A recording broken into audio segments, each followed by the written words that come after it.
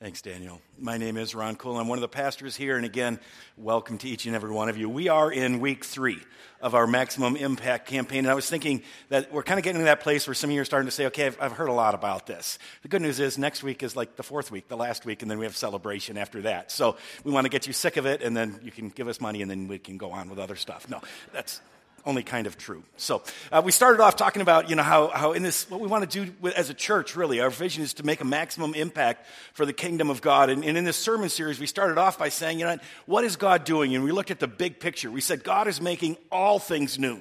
He's going to take all of creation, not just people, but everything that's broken and all the systems and all the mountains and everything that doesn't work right. God is going to make all of that new. He's going to restore all things. He's going to recreate all things. And then last week we talked about he does that primarily through his people. He does that primarily through us and through his church, and he does that together. And so we've kind of narrowed it down. And now I want to narrow it down and talk very specifically about how God comes to each one of us at different points in our lives. If we belong to him, he comes to us and he taps us on the shoulder and says, I need you to step up. I need you to step up. And we have to think about how do we respond to that. In order to get us thinking about that, I want to tell you a story about back when I was a junior in high school.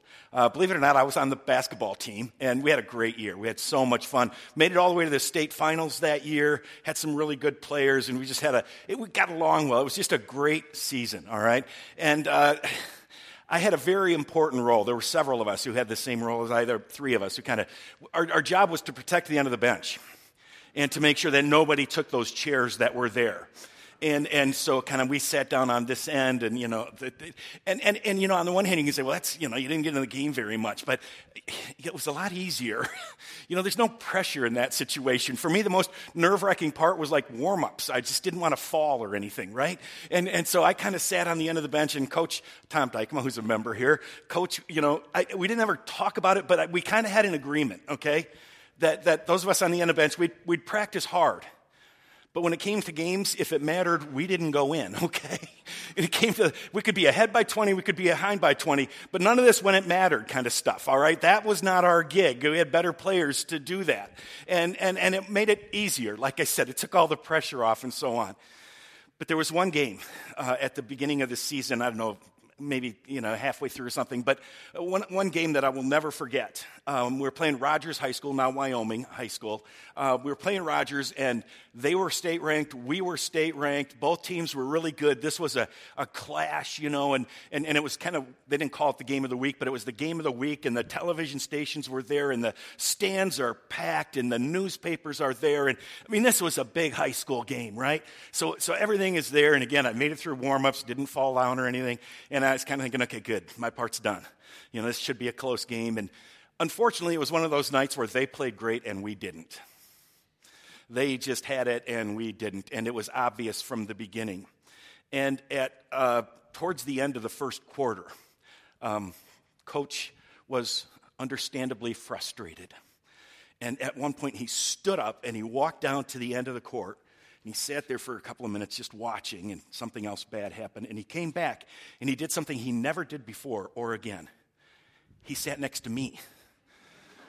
And I wanted to just say, no, Coach, you're on the wrong end here. And then I had this horrible thought, and I can remember this. I still get chills thinking about it. I thought, what if he's so out of his mind that he hits me and says, get in the game? Because I was ready to just hit him back and say, that's not our deal, buddy. You go down to the other end. You put somebody else in. Because there is a full house here, and I don't play in front of this many people, okay? And I just thought, oh, my goodness, I don't want to get in the game. Now, fortunately, he got his head back, and he went to his right seat and sat down there. And I think I got in at the end because it wasn't close enough. But anyway, the fact of the matter is, as odd as it sounds, sometimes we'd rather sit on the bench. It's right. Sometimes I think we'd rather sit on the bench. There's not as much pressure there. And think about this, not just in sports, but think about it at work. Think about it as a parent. Think about it in your neighborhoods. There are some times when, it's like kids are acting up. Don't you want to just sit on the bench and say, you go into the game and you deal with this? Sometimes if there's pressure at work, and imagine that you're somebody who's not in a really key position, and the boss comes up to you and says, you know what, we got a key challenge we're facing. We have one sale. If we make it, the company survives. If we don't, then we don't, and I want you to go make that call. Isn't there a party that's going to say, Coach, that ain't me. Boss, that ain't me. I don't want to do that. It's much less pressure. There aren't as many demands.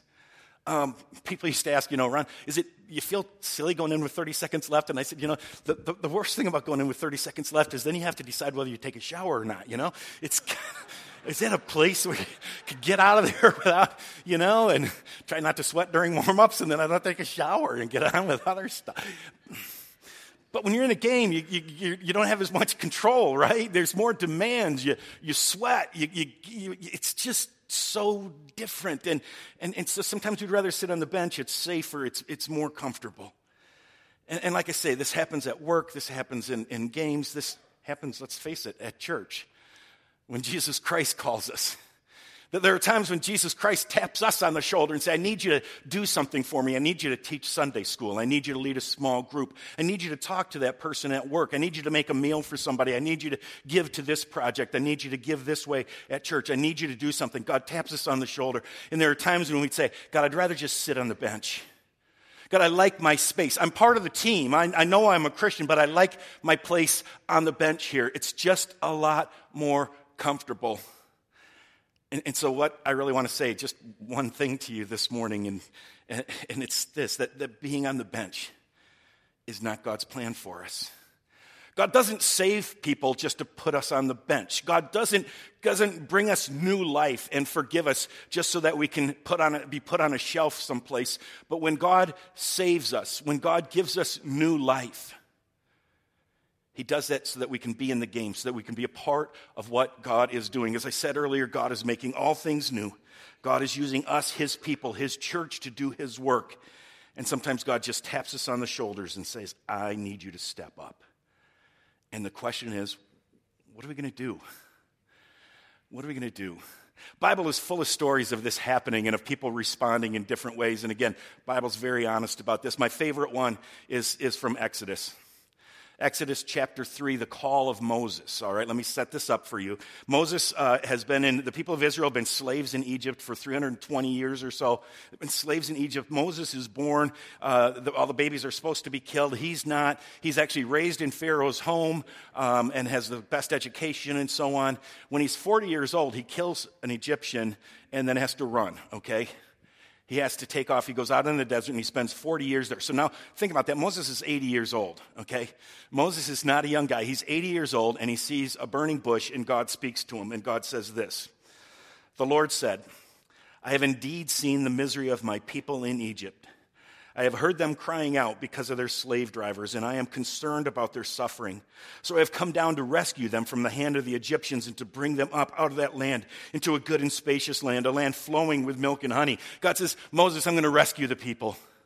I'm going to make something new. I am going to redeem my people. I'm going to bring them to the promised land.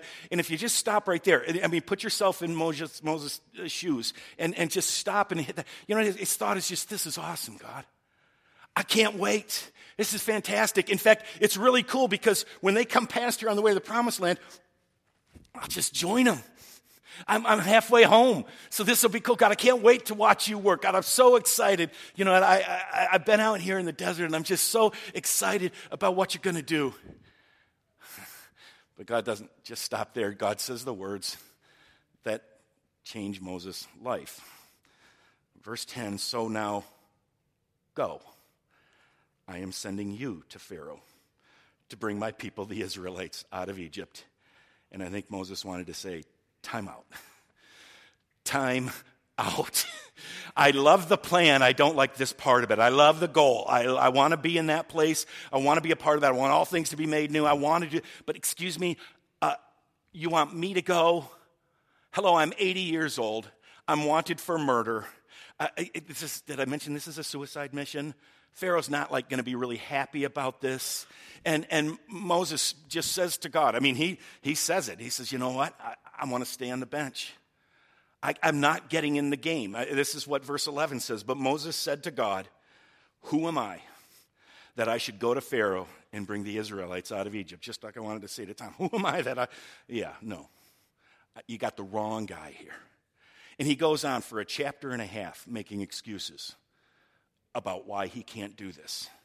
He says, first, Pharaoh won't listen to me. God says, let me show you how Pharaoh will. And then he says, the people of Israel won't listen to me. It's been 40 years since I've met any of them, and I ran away, and they knew, they're not going to listen to me. And then the last one, I'm not a good speaker. You got the wrong person. You tapped on the wrong shoulder. And this is the common answer when God taps us on the shoulder.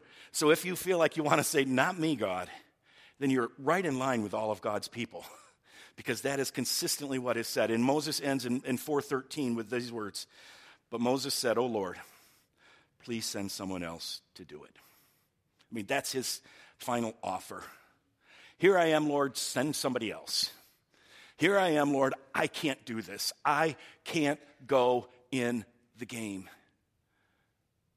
And I just want you to stop and join me in thinking about something. How often have I said that to God?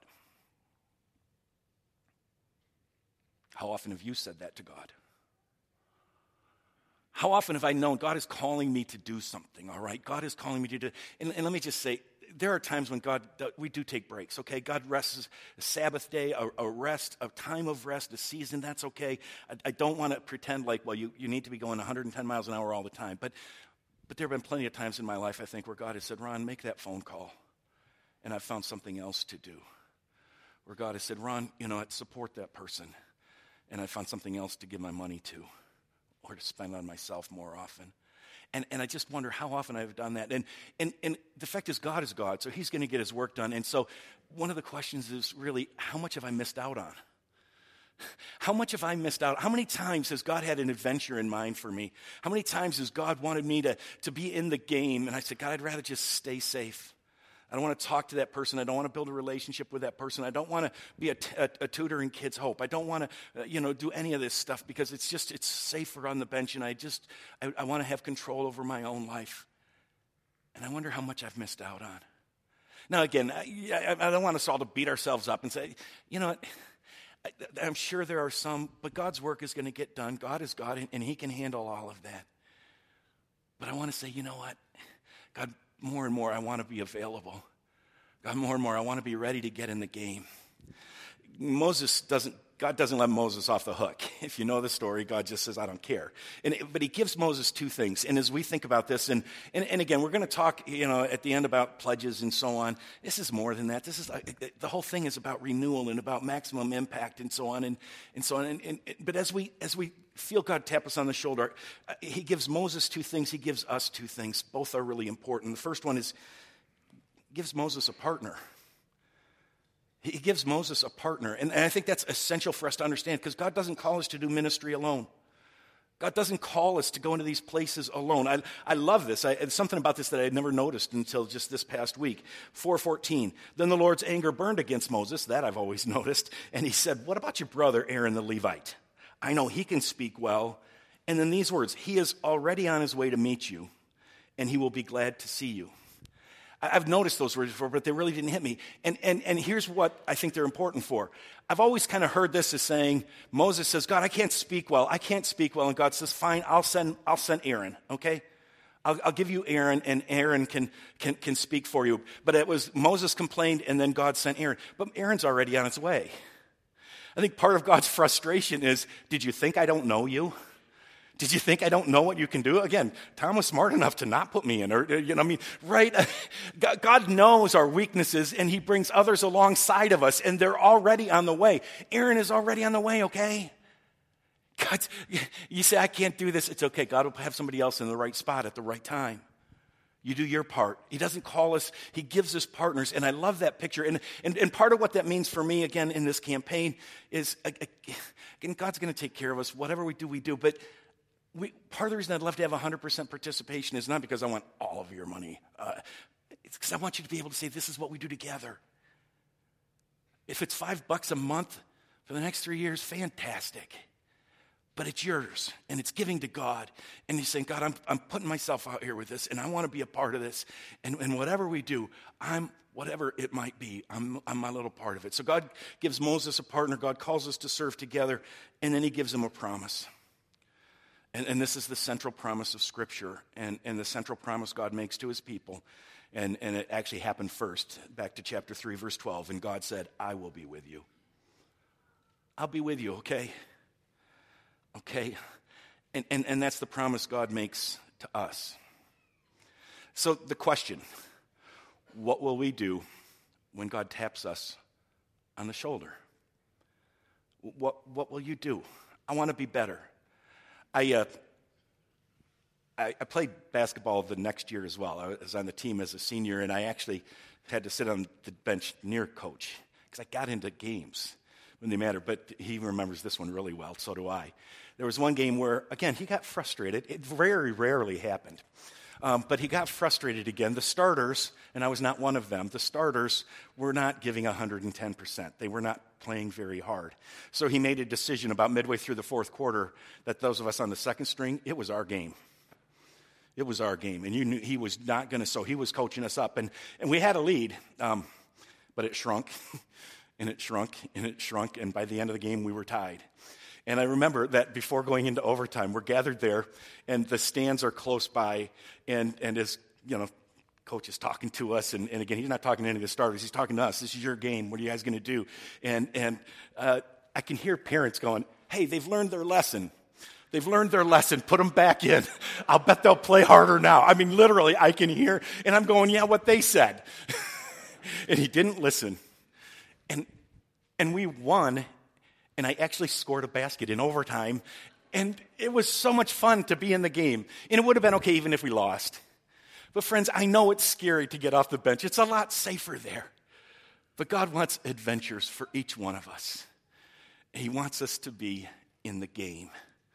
A picture is worth 1,000 words. We're going to show you a video right now. It's about 12 minutes long, but we hope it really is challenging. And then when that's done, Gary Rignaldo, Gary and Pat have been the co-chairs of this campaign and have done a fantastic job. Gary's going to say just a few words. So, here's really kind of what this is all about.